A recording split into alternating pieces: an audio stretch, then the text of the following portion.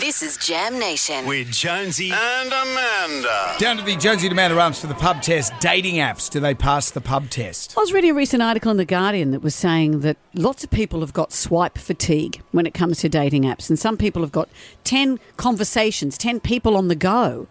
And for that person, the other person, you might be the only one in their sphere, but you've got 10 that you're looking at. And there's a compulsion to just keep swiping.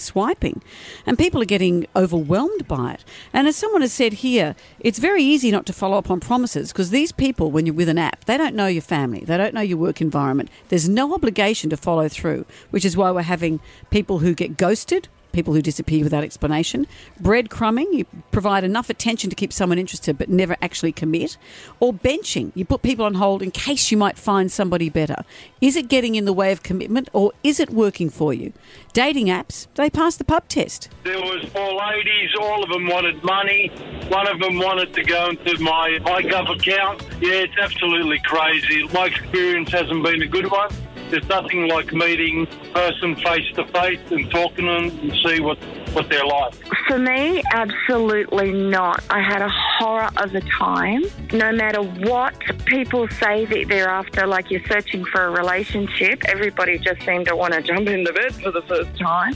And they're so insulting from the get-go at times. I just don't understand it. Such a rip-off. I went and met my partner on Twitter.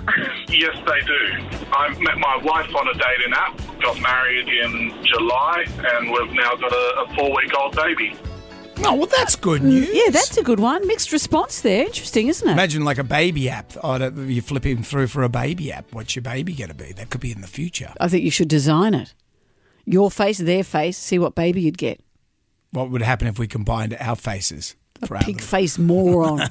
That's our child you're talking about. I'd say that. The results are in.